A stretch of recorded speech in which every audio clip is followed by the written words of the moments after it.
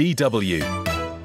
I'm Louise Chawla, and I'm a professor in the environmental design program at the University of Colorado in Boulder, Colorado.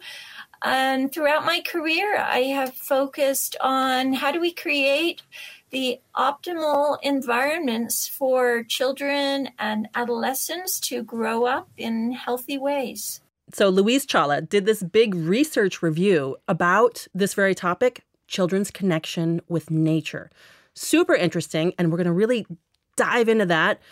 But there was this really major point about how different childhood has become these days. The past 2 generations, both children's and adults' lives have largely moved indoors. And I think time studies typically show that we spend 90-some% of our time either in a building or in a car.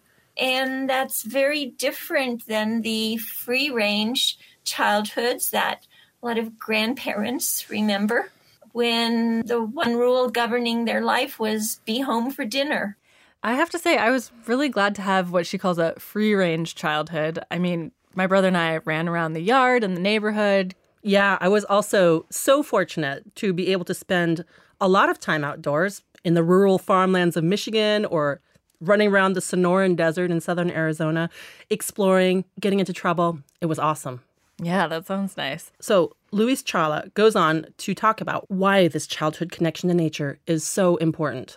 Well, of course, we evolved in the natural world, and this urbanization and moving indoors is a blink of a few seconds in terms of human evolution. And we know with a great deal of research done with both adults and children that our bodies physiologically respond to being outdoors in safe natural areas. And we immediately show physiological reduction in stress. But along with that, both children and adults report feeling happier when they're outdoors in natural areas. Connection to nature is quite abstract. How do you define it? What counts as nature? Fortunately, what counts as nature is very broad. I mean, it could be the wilderness for a young child. That could be the overgrowth of weeds in a back corner of the neighborhood.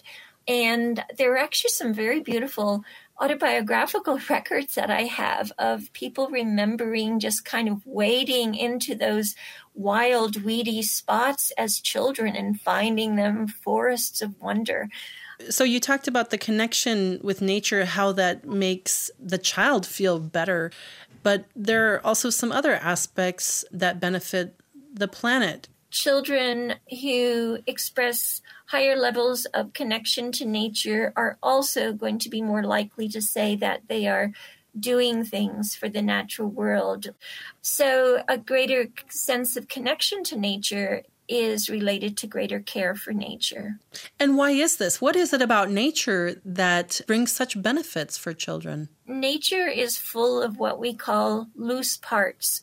You know, the dirt you can dig in, the water that you can play in and, put some rocks there and change its course and see the effect of your actions, the tall grass you can build a hut in and with the sticks and you drag over and so forth. So just a lot of loose parts for children to creatively decide, I wonder what I can do with this. And, then get busy building their den. And it's not kind of prescribed already by society that this leaf or this flower is for this purpose.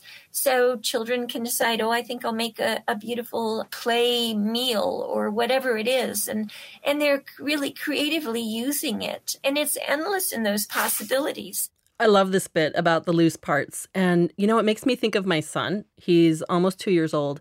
And he is such a little scientist. Oh, that's so great. I like that loose parts bit as well. And I was thinking about just playing in the dirt as a kid and how fundamental that is to just play and learn about nature and start to care about nature.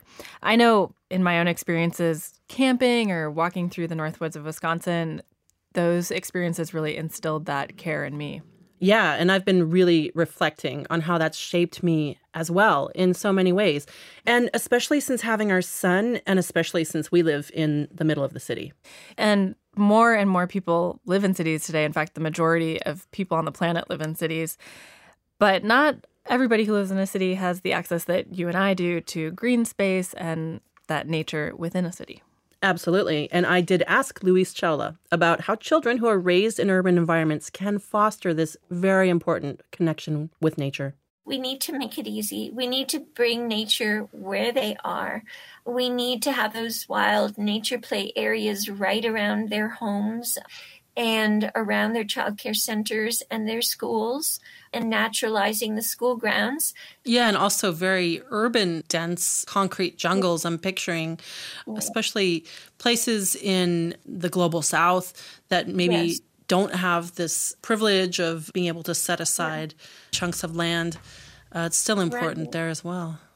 It is. I worked with a woman named Tanya Subko who's in Hong Kong, and she has a program that brings rooftop gardening to buildings in Hong Kong, because that's a place where children, parents, grandparents can grow gardens on their rooftops and connect with nature that way. There's a kind of a dark side to this childhood connection with nature. Since the 1990s, there have been studies that ask children, for example, to draw what you think the world will be like in 50 years or 100 years, or when you're raising your own children.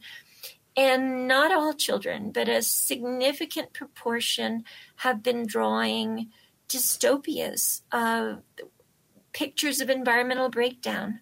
When they're asked about their environmental concerns, saying very distressing things, about the animals dying off, or my grandson, it's just too bad he's going to have to experience the end of the world, or it's just not going to be such a great earth anymore, and statements like that. That's quite extreme. Wow, it's like quite dark, really. It is. It is. And we see that, of course, erupting in young people's climate strikes across the planet too. And it's worry, it's anxiety, it's sadness, it's fear, it's anger. They express all of those emotions. The question is kind of, how can this anxiety be countered while still cultivating that important connection? On the good side, one of the things recommended is time in nature, because it can help calm us down, and to see that the natural world goes on and the resilience of nature,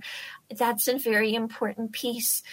Giving children space to express their feelings and find out they're not alone. And then it's really critical to show them kind of what you can do that can really make a difference, and that other people care about this, and other people are trying to do something too to make the world better. So kind of building this community. Yes, feeling part of a larger community of people who cares about this and is taking action on this.